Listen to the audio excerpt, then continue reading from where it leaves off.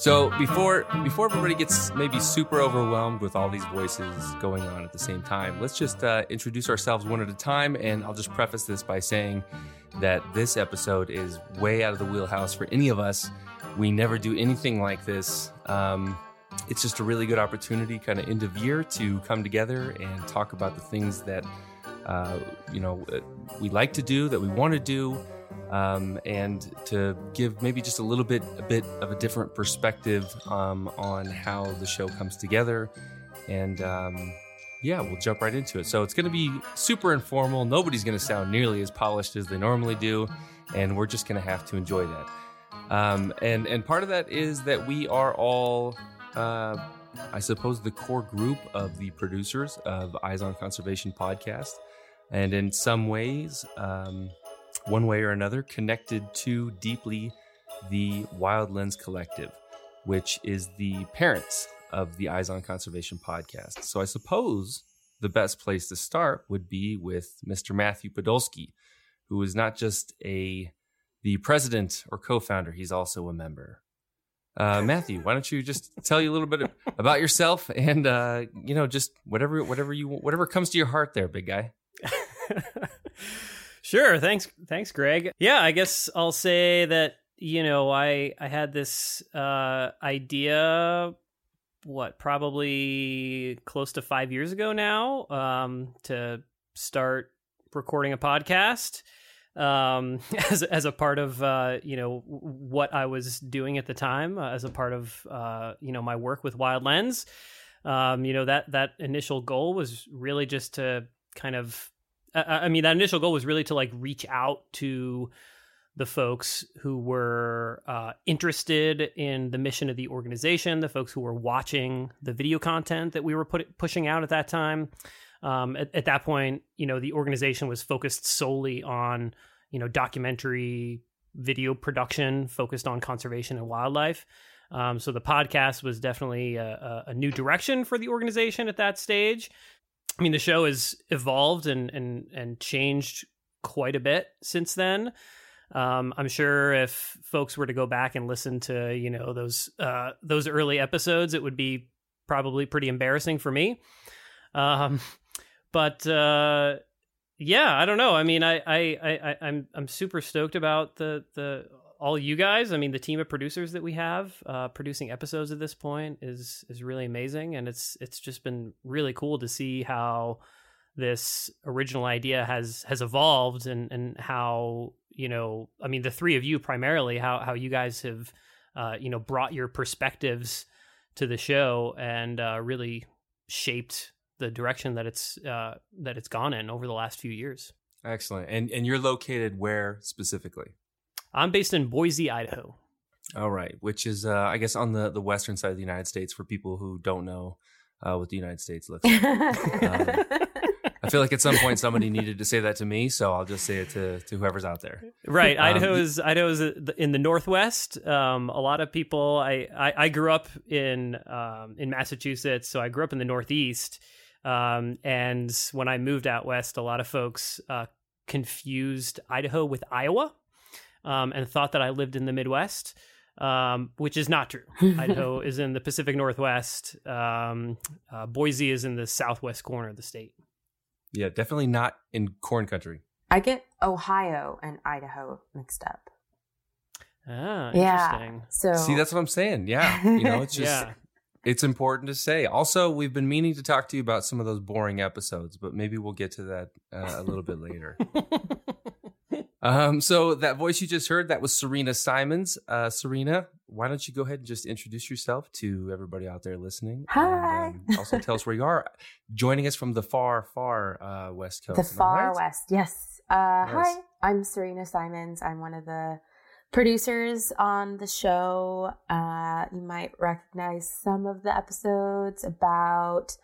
let's see. Most of them are about intersectional environmentalism. So most of those were, the last one we did was about Friends of the Urban Forest, which is following my friend Zema as she's working for this organization that's trying to plant as many trees as possible in San Francisco in green areas, and sort of how that relates to green gentrification and all kinds of stuff. But so yeah, that was my most recent episode. I love doing episodes that do focus on some sort of angle regarding diversity or, environmental racism, things like that. And so those are the kinds of episodes and stories that I like to tell. And I met Matt, I think it's been 4 years, Matt. I think something like that. So.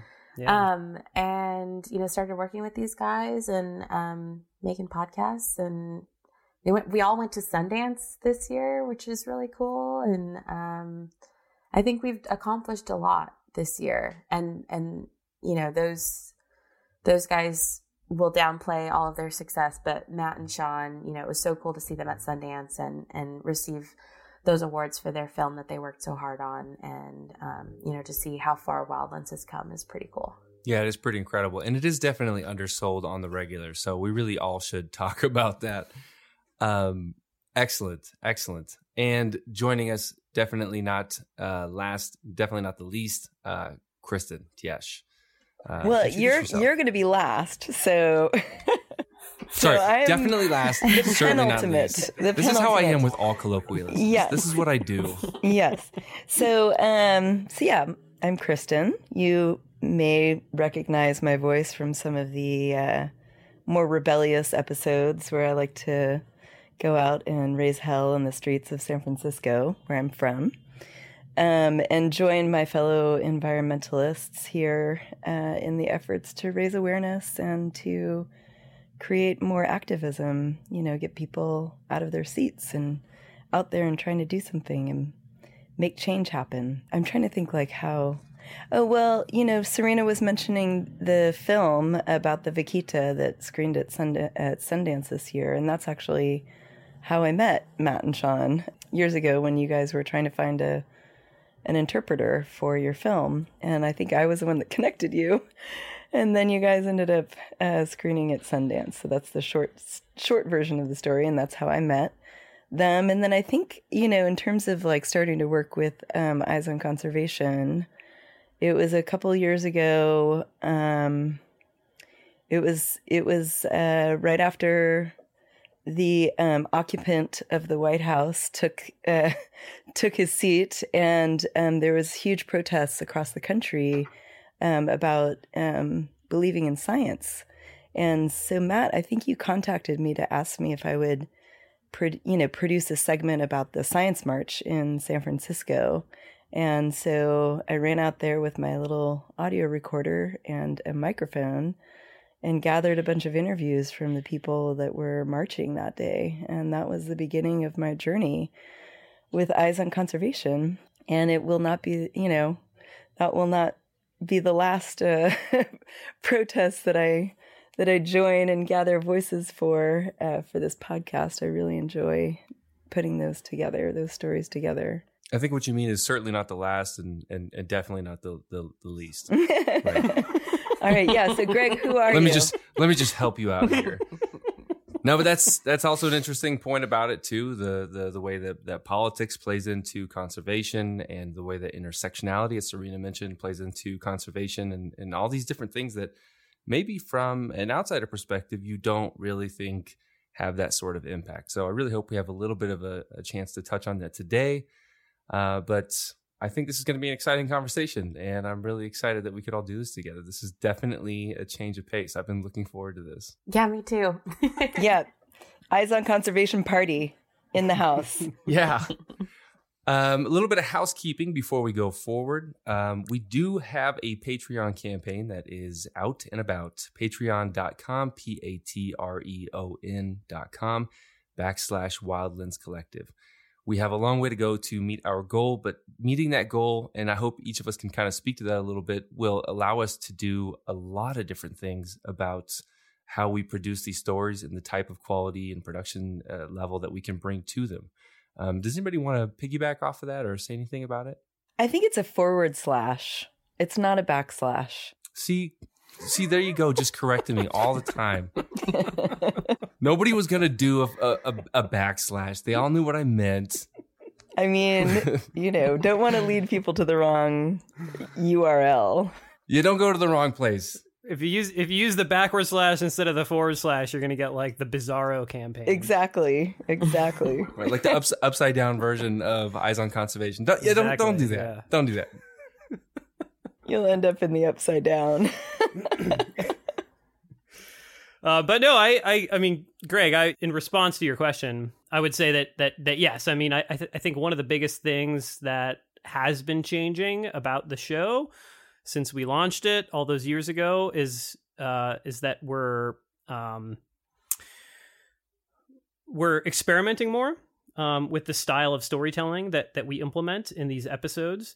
And we're starting to experiment with, more of sort of like a radio documentary style of production, versus, almost all of the early episodes were just, pretty much a straightforward interview. And not that there's anything wrong with that. And we'll certainly continue to produce episodes like that are just sort of a straightforward interview with like a really interesting, individual that, works in the conservation field and, one aspect of it or another. But these more complex episodes that we've started producing really allow us to sort of dive deeper into these issues and, explore some of the questions that guests bring up in a more comprehensive way. They also allow us to present a variety of perspectives on a topic so that you're not just hearing one person's perspective in an episode. You might get a variety of different perspectives and understand that, there's often no one solution to a particular issue. It also allows us to, make these episodes more entertaining, right? To add music to them and to add sound effects and to really focus on that sound design in these episodes. And that creates, a more engaging experience for our listeners. And it also allows us to increase, the number of people that it allows us to increase, that listener base because episodes like that have a broader appeal, I think. Mm-hmm. I think that's sort of the direction of Serena, podcast. do you want to add on that? Yeah, I just think that's the direction of podcasts. Podcasts have really just like exploded in the last couple of years, and it's sort of that thing where people are inundated with information. There's so many different podcasts out there, so you're going to gravitate towards the ones that are really engaging and really pull you in and tell a story in a really unique way that feels like you're engaging with it. The we become characters, or depending on what the podcast is about. And so, we have to keep up with that, what people are interested in. And those are the podcasts that I tend to gravitate towards too. So I think, we're going with the times, and we're figuring it out. We're not a bunch of, stuffy conservationists. We are cool, like we are with it. Well, you're cool. I'm a nerd. I know. You're cool. We're cool. Wildlands is cool, and we're trying to evolve, with the stories we tell and the platforms and the way that we're telling them. And I think that's awesome. I love this new way that Wildlands is, choosing to go in, and I think people are responding well to it. Just you guys were mentioning, we're bringing in, more voices into an episode, and we're bringing in music, and we're bringing in sound effects, and that requires a lot of editing. So it's taking longer to produce these podcast episodes. Mm-hmm. And so, we do a lot of work to bring you good quality storytelling. And I just think it's worth getting that out there. Also, thankfully, we all have this skill set to be able to do all of the jobs, not only to go out and research the subject matter and who we'd like to interview, but then going out and doing the interviews themselves, and then bringing it home, and then, organizing our media project, and then, sometimes having to hand it off to another team member to then also edit it. And we're doing the most we can to bring you the best quality storytelling about environmental issues, of today on a shoestring budget. Absolutely. Yeah, absolutely. And I think too, part of that is that we're all very passionate about not just the topic matter and the content that we're discussing, but the ways in which we actually develop that and produce that content. And that really does become extremely time consuming. So every single time that somebody's able to donate any amount of money that helps us to continue this work, it doesn't just help us for now, but it creates a sustainable model where we can do this. And I think the fascinating part about that is not just the work that we're doing and what we can do with those kinds of funds, but it's also interesting that when you consistently look up different conservation podcasts, consistently Eyes on Conservation is up there as one of the must listen to podcasts.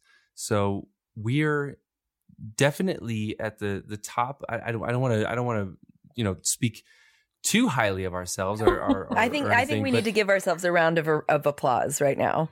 Let's pat ourselves on the back and give us a round of applause. All right, and then ready? Okay. All right. 1, 2, 3. Or you know what, Greg? Just add the applause sound effect. I'm sure you have one. a rowdy, raucous applause definitely coming in there right there. And insert now. Okay, there we go. All right. But also, it's not even about us trying to compete with other conservation podcasts. I think we're all pretty on board with the idea of really making a concerted effort to work with a lot of other groups, a lot of other podcasts that are doing great work as well, because the fight and the task in front of us is so enormous.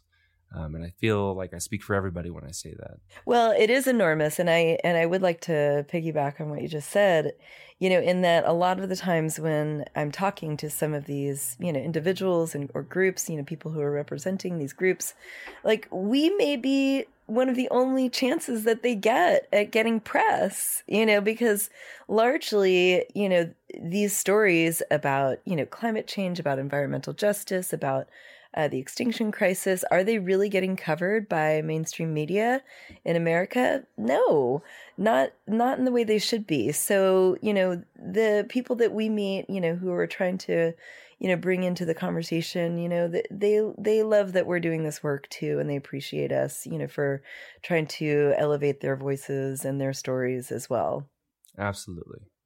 And I guess I would maybe top off this conversation by saying that if you're out there listening to this right now, when we say we want to hear from you, that's not hyperbole. We really genuinely want to know what you like about the show, or how this affects your life, or the things that you want to hear. So the best way for you to do that is to record a voice memo on your smartphone or smart device. If you don't have one, I cannot help you with that, but you can send that short audio clip, just your voice there, to info@wildlensinc.org. And we will go through all of those voicemails and definitely reach out. I think that we're very interested in trying to create as much of a community as possible coming into to 2020. I almost said 1919. How about that?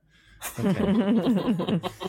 Yeah, and I would add there, Greg, that one of the things that we do all the time is we take suggestions for shows from listeners. And I think we're pretty good at like paying attention, when listeners reach out and tell us that they think we should cover a certain topic, or even they think, suggest a specific guest, as long as we agree that it is an important issue to be covered, we'll jump right in and get on that. So, we if folks, think that there is a topic that absolutely needs to be covered, that we haven't thus far, or even if we've covered it, but you think it deserves more attention, definitely let us know. And what was that email again? Yeah, so that email is info@wildlensinc.org. And just to add to that, because we're on such a tight shoestring budget, having people have those submissions and great content and great follow-ups and leads for us,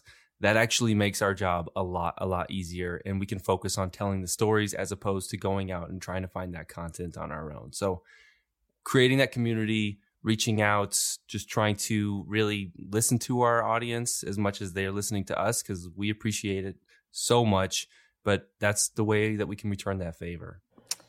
Indeed. All right. So if we're going to move forward a little bit, it sounds like each of us has an interesting story that we'd like to bring to the table now that either has something to do with the fundraising part of it or a topic idea that we really want to jump into that maybe requires a little bit more funding, but different things that we can bring to the table now. So who would like to go first? Who really wants to be the guinea pig on this crazy idea? I don't want to go first on that, but I did want to I was wondering if we could do a little segment on what to get an environmentalist for Christmas, like gift ideas, because I'm having a really hard time shopping for people in my life. And also like, what do I want? What would I want? And I'm having a really hard time. So I want you guys to throw me your best. What would you want for Christmas as an environmentalist? I'm going to give you guys a few environmental Christmas gift ideas. Okay. Low impact Christmas gift ideas. Ooh. All right, let's hear it. Yeah. First, you can plant trees for your loved one. Your mother, your father, your brother, your sister. You can, go and plant some trees. I mean, especially even right here in California, there's places, where we're losing so many trees in our state. And we desperately need more trees. And Serena just did a great episode about an organization planting trees in San Francisco, where I live. And I'm a volunteer of Friends of the Urban Forest. So I might actually go plant that tree that you donate. So that's, you can go over to Friends of the Urban Forest and you can plant a tree. Some other really great gift ideas are used books. You don't have to buy anything new. Everything that's out there is already out there, and you can find it, used, and you're therefore not you're not manufacturing anything new, more stuff. You're not creating more stuff. And another idea is just to spend time with your loved ones. And that's free. Yeah, I think that's a good one. And you can get away with it if you use a coupon book. A coupon book, like, yeah. 30 minutes of nice coffee chatting with Greg. Yeah. 30 Redeemable minutes. at a time of your choosing, as long as it's not too inconvenient. You know what? As an addendum to your idea, though, Kristen, I would also say, if you can't plant a tree, just avoid chopping one down as your, centerpiece of your living room. Yes. Use a potted plant. We've used potted pine trees the last few years, and it's been awesome. Yeah. You know what my mom and I did last year? This is going back to this is combining planting trees and having a potted plant, and Serena's latest episode all in one. So my mom and I bought a Christmas tree from Friends of the Urban Forest, and we basically rented it. So we took a tree home that's in a pot, and we decorated it. And I think it was a tristania. It was not a pine tree in any way. It was a tristania. And then we decorated it. My mom called the tree Emma. I think that was the name that she chose for the tree. So we cared for Emma for a month over the Christmas season. And then, Friends of the Urban Forest sent us a little email and said, it's time to bring your tree back. So then I went and picked the tree up from my mom's house, and I brought it back to Friends of the Urban Forest. And then they planted it somewhere in San Francisco. But we gave that tree some love, for a month, while we fostered it. Yeah. Yeah. That's pretty great. That's a really, really great That's such story. a wholesome Christmas story. It is. Did you have to leave like a shrubbery as a deposit or anything? No, you donate. You donate to Friends of the Urban Forest. I think it was all right. It was a nice, generous donation to the organization that brings so much beauty to our streets. I also wanted to mention one other excellent Christmas gift is making a pledge to the Eyes on Conservation podcast. And nice plug. Exactly. And you can give the gift. It's you subscribe, you donate like anywhere from like $1 to however much you want to donate per month. And Greg, could spend a half an hour with talking with you about some amazing, subject on environmentalism that you had never thought about before. And that will be, a podcast episode that you can download for a simple monthly donation on our Patreon page. And the URL is... Oh, you better take it from here because I'm sure I'll just mess it up. I also do baseball talk and foot massages, neither of which probably sound that interesting. I'm not sure if you can get a foot massage over a podcast episode, but I don't know. VR is getting pretty advanced. Yeah, I'm not here to figure out the details. I just, So the URL is, what is it? Patreon.com//wildlens collective. Yeah. Patreon.com/wildlens collective. Those are really good ideas. Those are really good ideas. They're stellar ideas. Matt, did you have an idea? Not one that's nearly as good as the suggestions that have already come out. I my go-to is always is often like experience-based gifts, right? So, and in our family, we at least encourage family members to gift, to do homemade gifts. And so one of the things I do every year is I love canning and preserving foods. So I always grow a big garden. And I try to, I can a bunch of tomato sauce and a bunch of salsa. So everybody always gets a whole bunch of canned goods, some jam, some tomato sauce, some homemade salsa. But then I think, along the lines of what you guys were saying, like experience-based gifts are super awesome. Like what is it that your family members or your loved ones really enjoy doing? What would they enjoy doing with you? Something you could teach them maybe.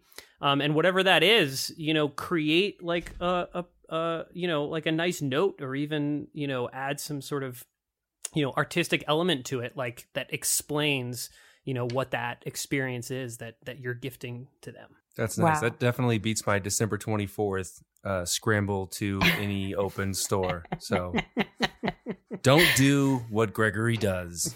I just thought of something else too. I had a milestone in my life this year, and I graduated from City College of San Francisco with my sustainability certificate. Congrats. Congratulations. And I told everybody that I didn't want any gifts, no gifts. And so people always still feel compelled to do something. So my brother and his wife bought me a membership to the Coral Reef Alliance. And so I think this is because, something that we used to enjoy doing is like snorkeling and scuba diving and, just witnessing the beauty of life underwater. And so they did some research about, environmental organizations that they thought, they wanted to support or wanted to introduce me to. So now I'm a member of the Coral Reef Alliance. This is another idea. That's an awesome idea. Yeah. That's rad. And make sure you get environmental focused gifts for kids, because, we want to invigorate this next generation of young stewards. So there are some cool, I got this little attachment for an iPhone. It's like a macro lens. So you can look at ladybugs up close and, get them excited about that kind of stuff. There's all kinds of boxes you can get with experiments, looking under a microscope. I really enjoyed that when I was young. So yeah, make sure we also get some cool nerd gifts for the kids out there. Well, piggybacking on the importance of intersectionality, just because it is a science kit or some sort of exploration kit does not mean that a girl cannot have it. Absolutely. Just get it for them. Absolutely. Yes. Buy your son a Barbie. Okay. So that's my time. That's my... Yeah. And I think there's an explorer Barbie out there now. Jane Goodall Barbie. That would be cool. Biologist Barbie. So... It's baby steps. Yeah. So each of us has brought to the table an article that we would like to share with the rest of the group. Do we have any brave volunteers? Mine was just sort of funny. The title was, this is from sciencealert.com, and I shared this on my Facebook page. I only share crap like this on my Facebook now. But the title of this article is NASA Scientists Shows Dinosaurs Roamed Earth on the Other Side of the Milky Way. And I just thought that was so cool to think about. Like, you know, we think about, you know, time, and once it gets huge, it's really hard to get perspective. But if you think about how insane and how long ago that would have been for us to be on the other side of the Milky Way, not us, but dinosaurs, you know, that's just crazy. And I thought that was really fun. Extraterrestrial beings. Yeah. That is really fun. So, yeah. Wait, I mean, is that because like Earth was on the other side of the galaxy? Because like we're rotating around? Yes, okay, exactly. So like that much time has passed to where we're now on the complete other side of the Milky Way. We've rotated around our black hole that far, which is insane. I'm going to have to look at your Facebook page. Yeah. now. It's a plethora of strange information like that. That's so cool. We'll have to share that one on Eyes on Conservation page as well, so folks can check that out. Yeah. Useful cocktail hour. Yeah. It's good. Right. I mean, I think that's like one of the things that I think is really important that I think we try to do on the show is, you know, take a step back, right? It's really easy to like get into the weeds in a lot of these issues. And I think it's really important to like consciously take a step back, look at the bigger picture. And that's like a perfect example of that. You just got really meta about dinosaurs. That was cool. Yeah. Yeah. Well, we talk a lot about dinosaurs in my house because I'm a 6-year-old.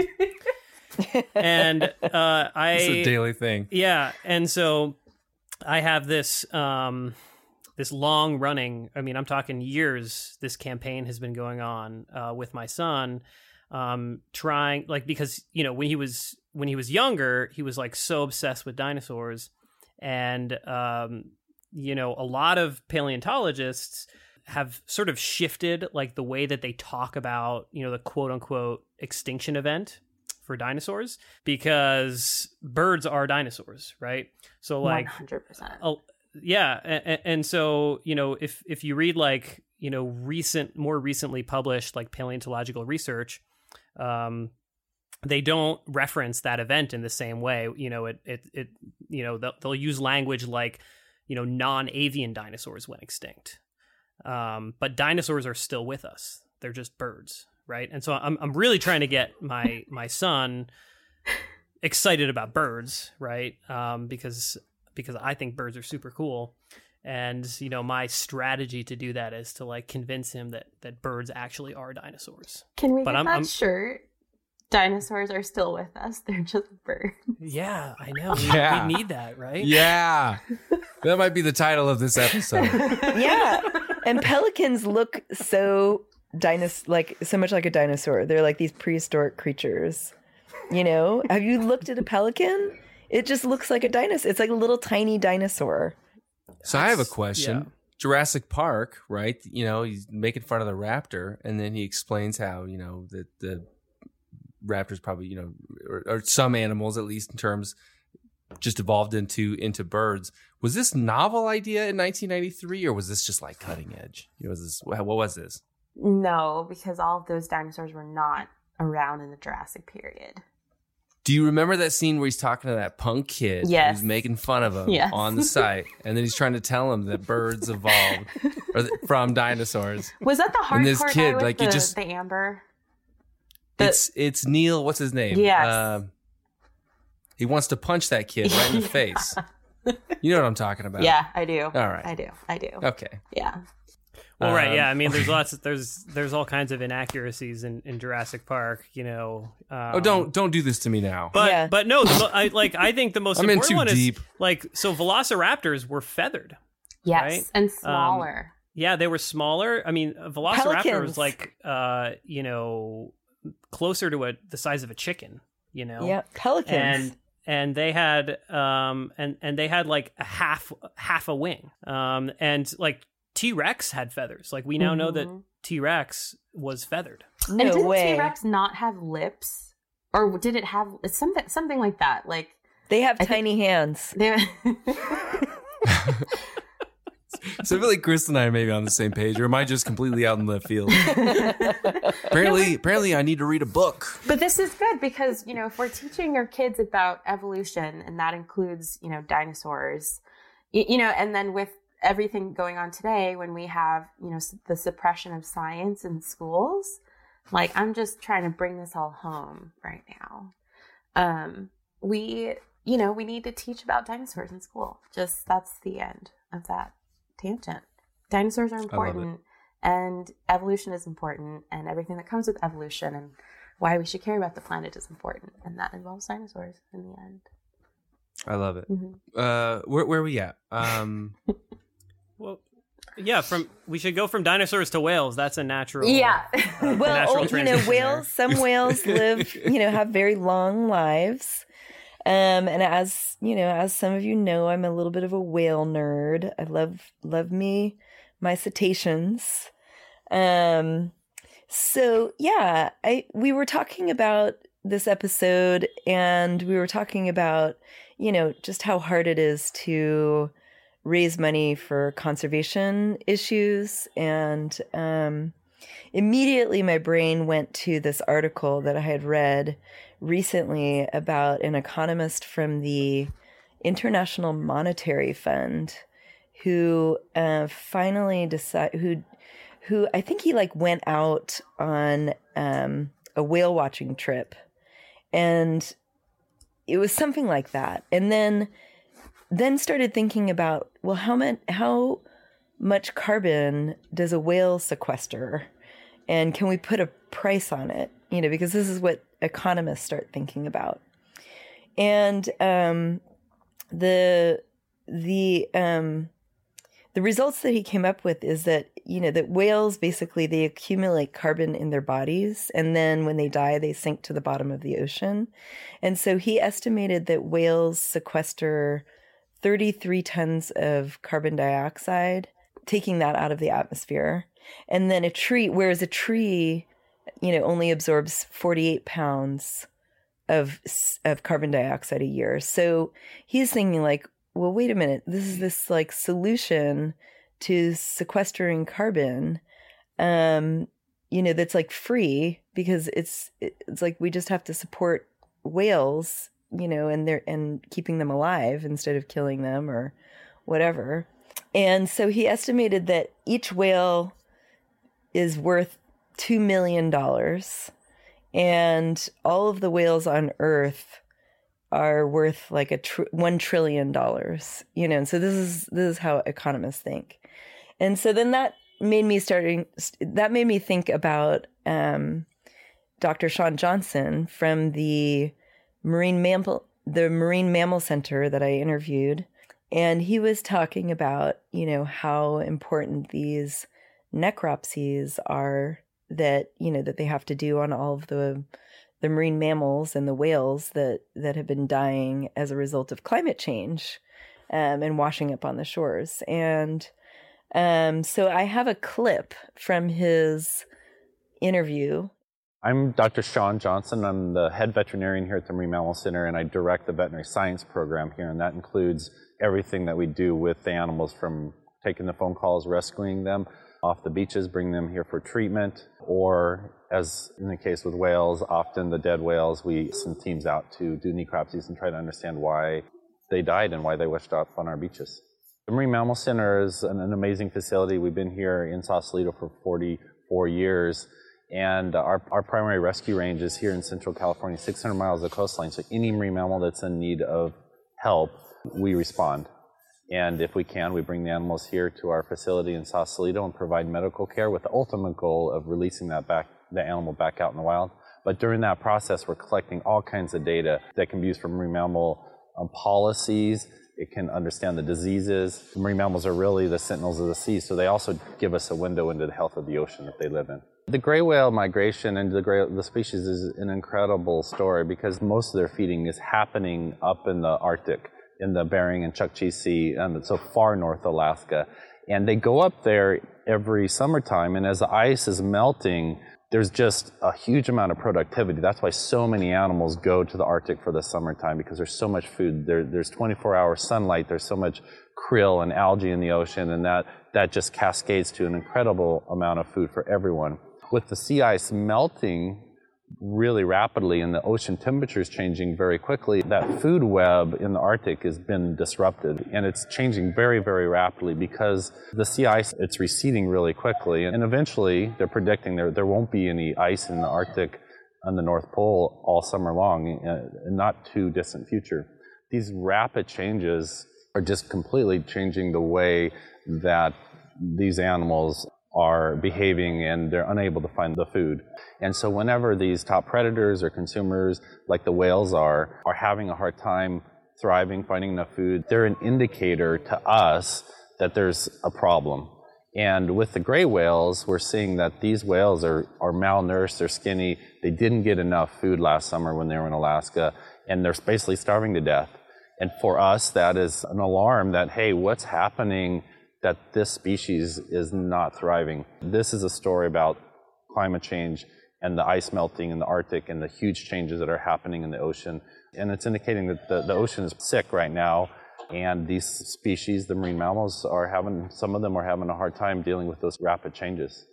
When we get a call about a whale that's stranded itself, we mobilize our necropsy pathology team to go out, and really our ultimate goal is to try to determine what caused the stranding, what caused the animal to die. And that requires us to do a full necropsy or autopsy. And that is cutting into the animal, removing the skin and the blubber, and getting into the organs, looking at the bones. These animals, a lot of them look malnourished on the outside. Their skin is in very poor condition, which is typical of animals that are starving. But as we dive deeper into them, we find broken bones, we find hemorrhages from potentially force trauma from being hit by a ship, or we look in their stomach to see, have they been eating, what have they been eating, are there any infections or parasites or anything else that could cause this animal to have stranded. So it's really an investigation. A lot of times we're thinking about the individual animal, the live animal, and getting them back out in the ocean. But really where we can make the greatest impact is collecting the information and the data about the individuals. And that means that we have experts on site, we have a pathologist, we spend the extra time and resources to get out into the field. Some of these are very difficult places to get to do the necropsies, collect the tissue samples that the researchers are going to examine. All of that is such important work. The science and the research is critical to finding the answers to and the solutions to these problems. It's difficult working at a facility like ours where we see pain and suffering all day long. And it isn't just the whales, but it's a lot of the marine mammals right now in the ocean. And where I find hope is that people care. People are starting to hear the messages. These animals are showing us concrete evidence that there are problems with our ocean and our planet. And eventually the people will want to protect these animals and prevent the suffering that's happening with all of the marine mammal species. And really, we can't survive without a healthy ocean. I think all of us as a community need to understand how the increased ocean temperatures and the Earth's temperatures in general is having this broad impact throughout the whole world. We have to think of the ocean as essential to life on Earth, and if the ocean starts to die, it's going to impact all of us. And I think it's a call for all of us to think bigger picture on making changes to prevent and slow down the climate change that is happening.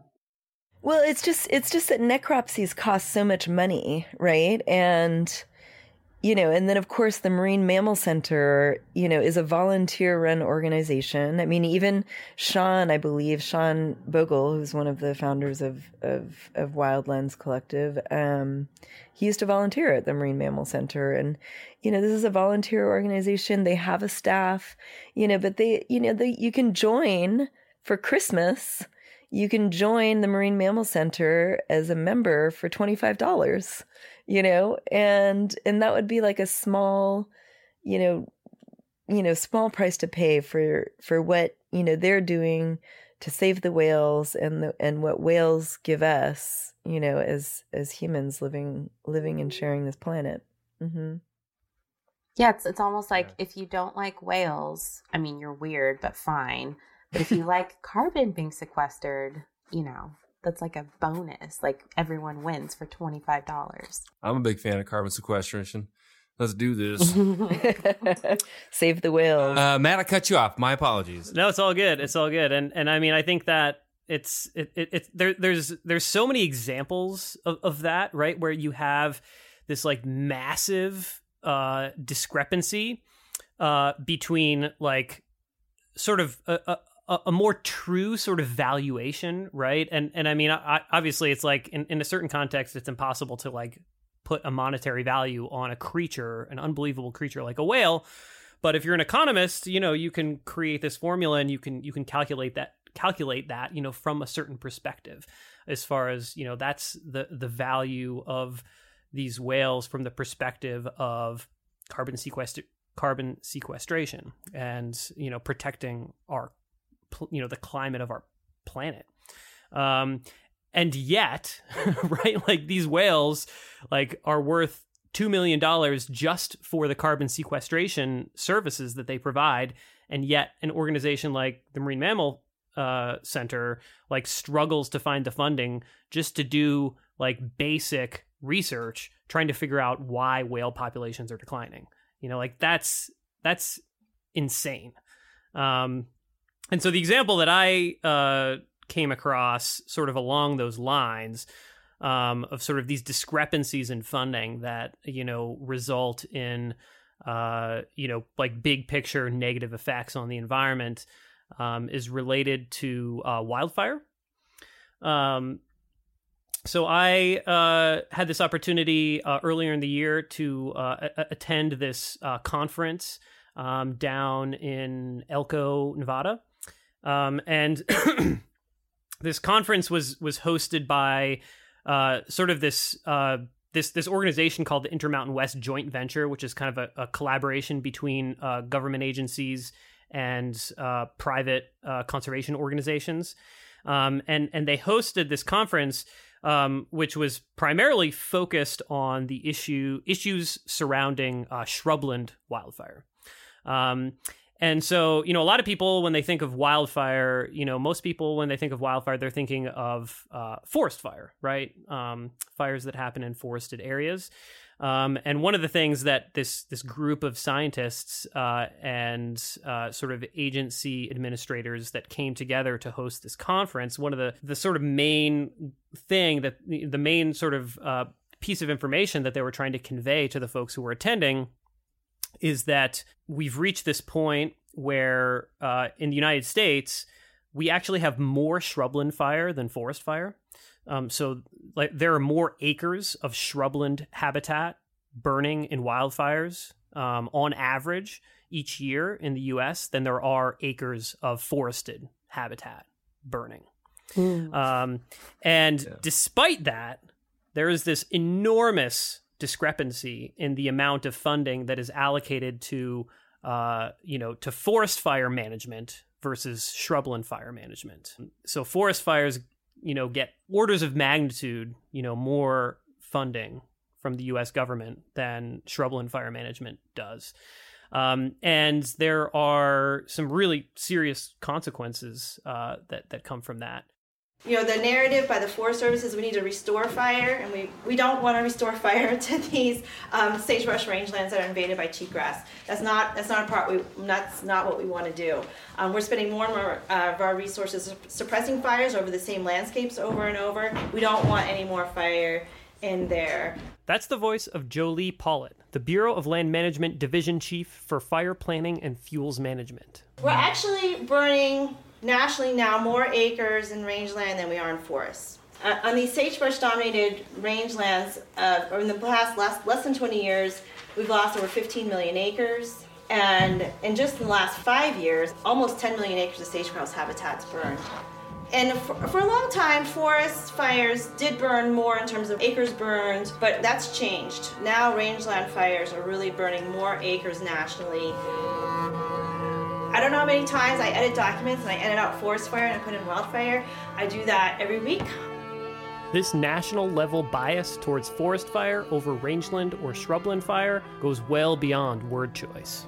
In preparedness, BLM gets, this is like the resources, the fire engines that we have available, the crews that we have, staffing dispatch centers, that are fire detection, those kinds of resources. We have $180 million allocated to this nationally from Congress. Forest Service has over $1 billion. That's more than 5 times the funding allocated to forest fire preparedness versus shrubland or rangeland fire preparedness. And that doesn't even include funding for post-fire restoration. Post-fire recovery, BLM's allocation of that is $11 million annually. That's nothing.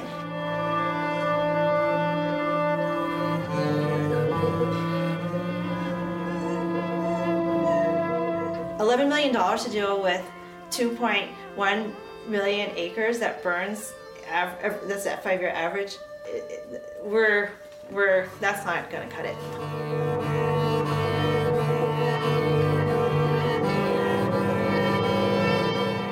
I really do feel like we are looking at a permanent loss of ecosystems unless we start dealing with this pretty seriously.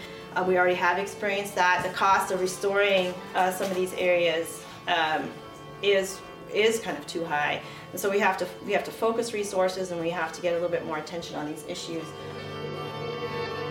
Yeah, it's basically like the issue with shrubland fires, sort of in a nutshell, is that here where I live in the Intermountain West, is dominated by this sort of ecosystem type called the sagebrush steppe.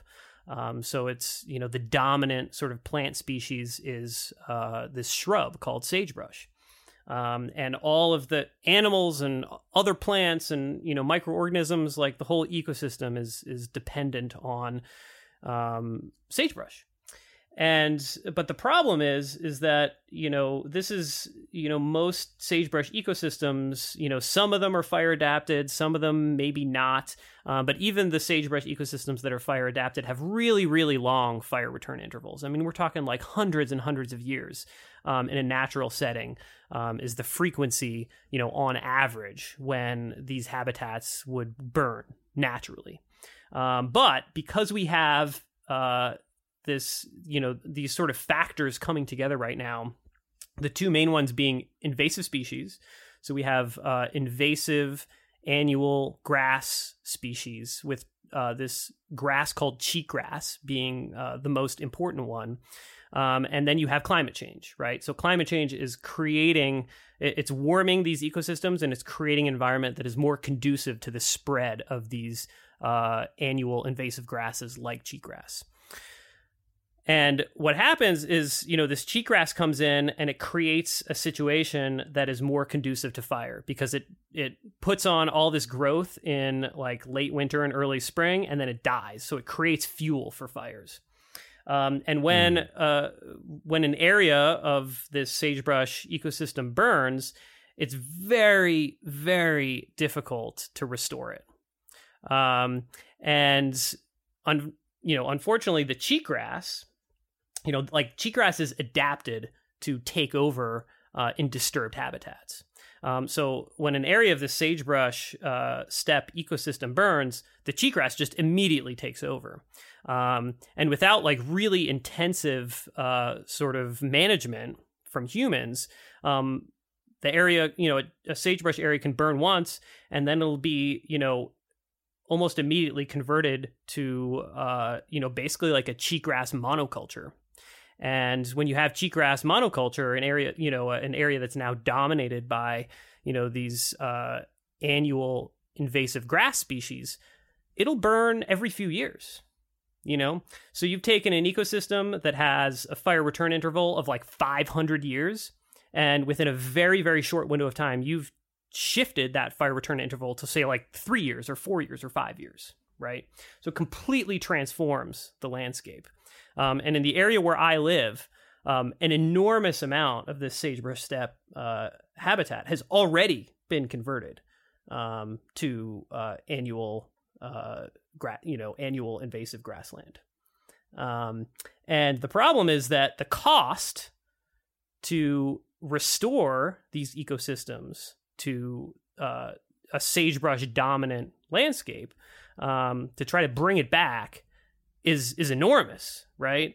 to the extent that like it costs so much that it actually hasn't even been attempted on the like on a large enough scale to actually bring back this ecosystem. Oh God. And so, you know, I one of the interviews that I did with this woman who was at this conference, I mean, she's concerned that we're going to lose this ecosystem type, right? That the sagebrush steppe is just going to disappear, you know, because this is getting worse with climate change, not better.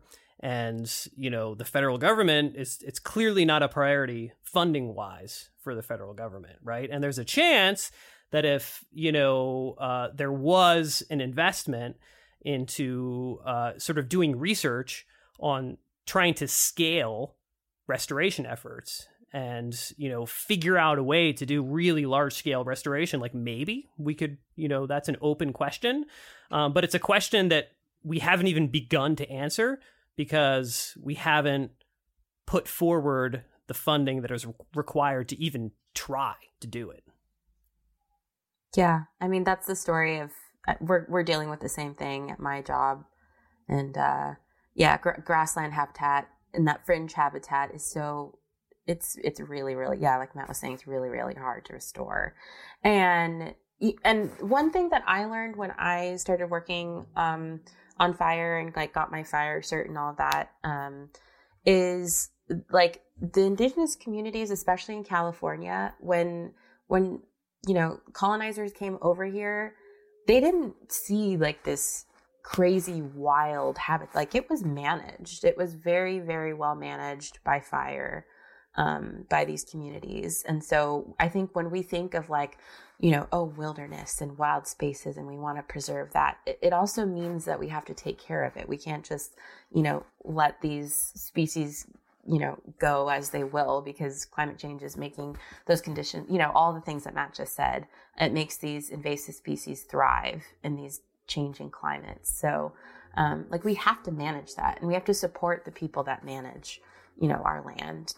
You know, and that's another way that you could, you know, get a Christmas gift for someone, give them a park to national and state parks, or, you know, donate to some of the foundations there. But, and also just cheerleading for organizations that are putting in that really hard work, because it is really, really hard work.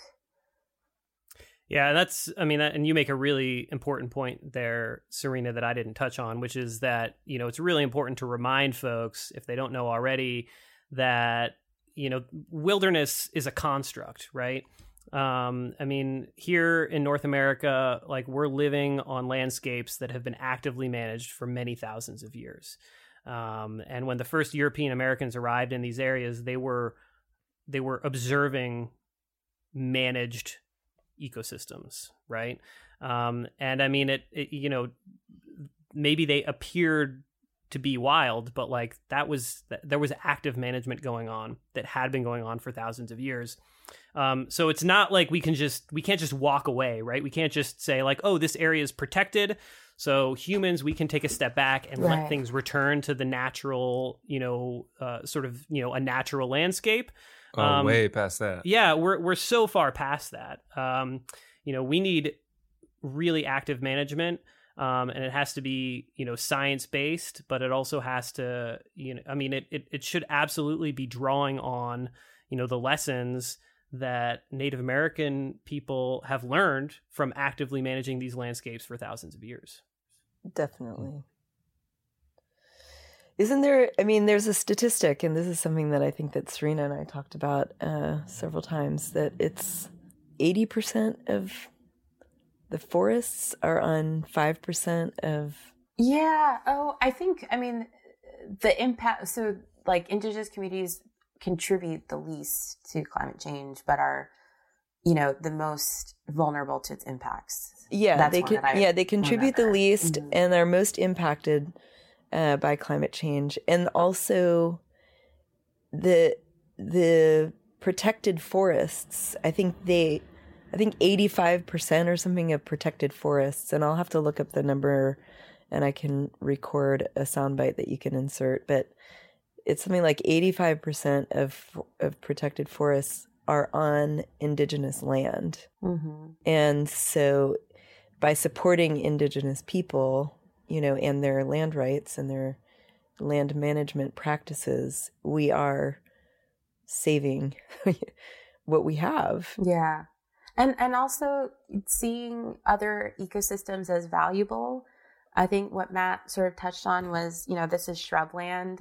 Nobody really cares about shrubland, even though it's so vital in desert habitat as well. Like we don't give it as much value, I guess, it's a hard sell. It is a really hard sell. And prairie grasses are another like hard sell, but those roots go down deep, and they also sequester a lot of carbon. Yes, and they're super important.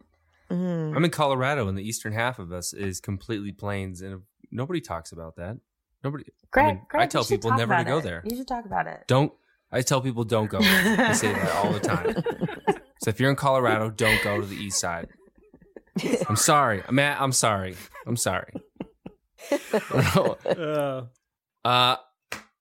I've got a story for you. I guess I've always kind of been preoccupied and interested with waste and how do we do anything about it.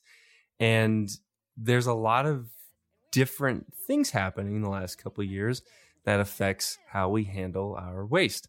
I want to play a clip for you. It's really short. It's from Portlandia, of all places. So highly journalistic integrity.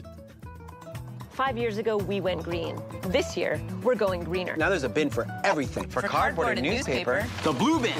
Plastic and aluminum. Black. Yard waste. Yeller.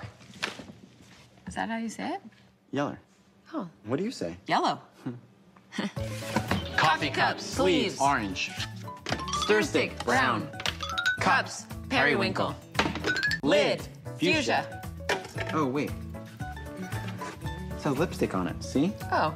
Lipstick lids. Rose. We did it. What did it say? Broken umbrellas. And broken hearts. Canary.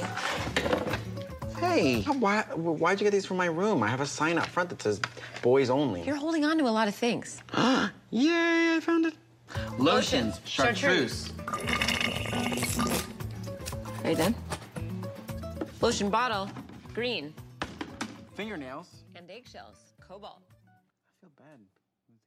So this whole thing goes on for a little while, but the whole idea behind it is, how ridiculously difficult it is to recycle. And I feel like nobody knows what the hell they're doing anymore. And so you can hold that same, we've talked about this, but you can hold that same piece of plastic or paper or whatever it is in front of 12 different people and get 12 different answers about where it needs to go or how to dispose of it.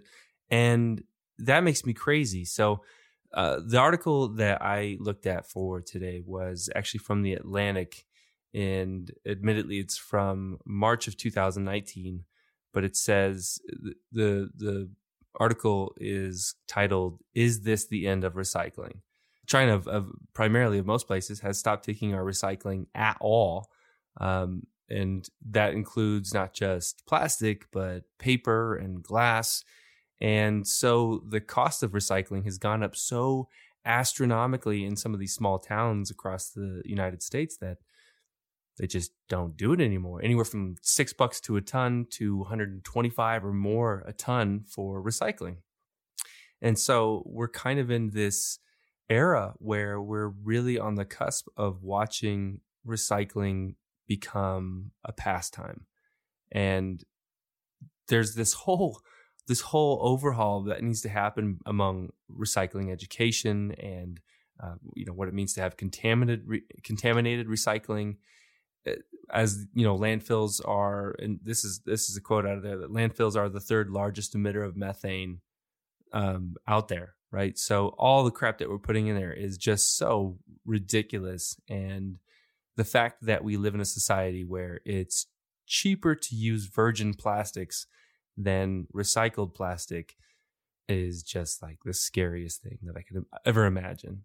So that's what I really hope to be able to focus more attention on in 2020. And I really want to find new ways of kind of telling that story in a way that actually fills that education gap, right?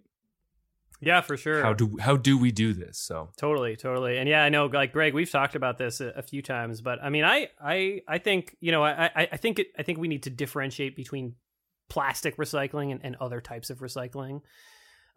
Because I think plastic recycling is dead. However, like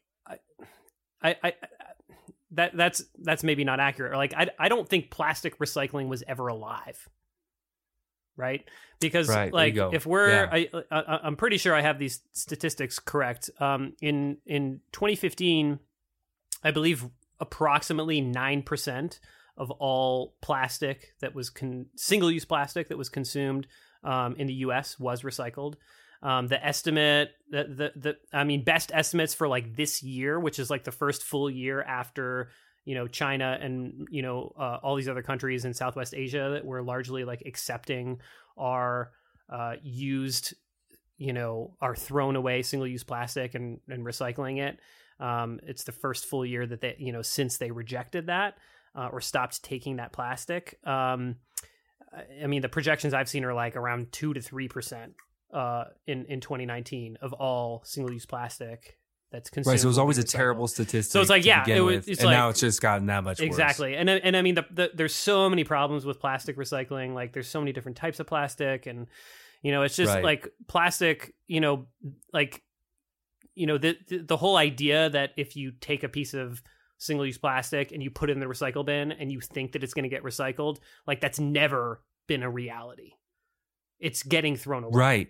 And see, I think that's part of that conversation. So in terms of a recycling education, the fact that is still such a popular myth that this plastic fork is going to get recycled is part of that conversation. Mm-hmm. Why do we believe that? Is it just wishful thinking? Right. And then that's all really counteracted by one true outcome. The one true way to offset all of this is to just eliminate that sort of consumption in the first place.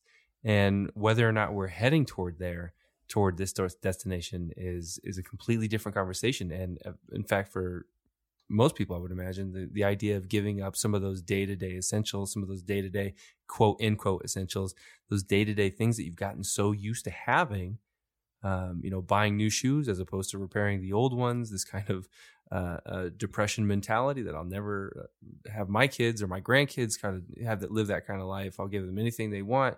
And is there an outcome for that? Especially around this time of year where we just buy whatever we can just to have a little bit of temporary happiness. Yeah, absolutely, man. And, you know, I would bring it to you know, to again, try to like bring this full circle to the sort of central theme of this episode, which is funding. You know, I would argue like the reason, like, is it theoretically possible to like recycle plastic? Yes, of course. 9% of plastic was being recycled, you know, 5 years ago. It's a tiny percentage, but like, it is theoretically possible to do it, right? The larger question is, why is it that in the United States, like, we never built a single facility for recycling plastic? Like, why is it that we decided as a nation that the best way to deal with our plastic waste was to ship it to the other side of the planet and have other people recycle it there so that they could recycle it into new products and then ship those products back to the other side of the world, back to us? Right. And so, I mean, this never even handle it on a state by state basis. We don't even do that. It's literally a county by county, township by township basis. Totally. So this all comes back to funding, right? In my opinion, it comes back to, like, you know, the people that we decide to elect into political office, and then how they decide to spend our taxpayer dollars. Right. And, you know, in my opinion, like, you know, obviously I don't like have specific information about like certain politicians that like made concrete decisions at like whatever point in time. But like, why is it that, you know, plastic recycling was always something that was dealt with in China, and that we shipped all our quote unquote recyclable plastic like to China in order to get that process done? Like, probably because there are all these moneyed interests that get paid at each step along that process. You know what I mean? Like, that's exactly the point, though. Mm-hmm. Like, to mine too, which is that why is recycling being done simply because why was it ever being done? Because there was a financial incentive. That is the most short-sighted thing that I've ever heard of for something that spends however many tens of thousands of years in a hole in the ground. Right. Yeah, exactly. Right. So put a price on that. What is that real estate worth if it's only, if a plastic fork takes up 1/100th of a square foot, what is that 1/100th of a square foot worth over 50,000 years? Well, and then we're also not talking about the fact that the plastic comes from the petrochemical industry, Absolutely. Right. The whole reason we have plastic is like, it was originally in the ground. You need this. Yeah, Here it is. It was originally in the ground in the form of petroleum, right? Oil. Yeah, and then it was sold back to us, as humans as a convenience, as something that was disposable, quote unquote. Right. And we have just kind of acquiesced, to that. But it's the biggest like sham, ever. And then now here we are in this conundrum of what do we do with all of this plastic that we created? What do we do without it? And back to our oceans, this is also linking back to our oceans. It's filling up our oceans. We have the huge Pacific garbage patch, and all these birds and sea life of all kinds, dying because their bellies are filled with plastic, and they starve to death because their bellies are filled with plastic, right? So, that we've externalized the cost, of this plastic waste. We've externalized the cost. We just think like we throw it away, and then it disappears from our sight, out of mind, and yet there's Absolutely. so much else that is happening down that chain, that we don't know anything about. So yeah, it's killing whales. Absolutely. It's, to bring this full circle, it's killing whales who are sequestering however many tons of carbon each individual, right? Like sequestering all these tons of carbon emissions every single year, right? It's like we're killing this incredibly valuable resource. Yeah. Then we can't actually fund a necropsy because we're too busy spending that money on oil subsidies. Right. Yeah, we just need to keep it in the ground. We need to keep it in the ground. Mm-hmm. That's it. Yeah.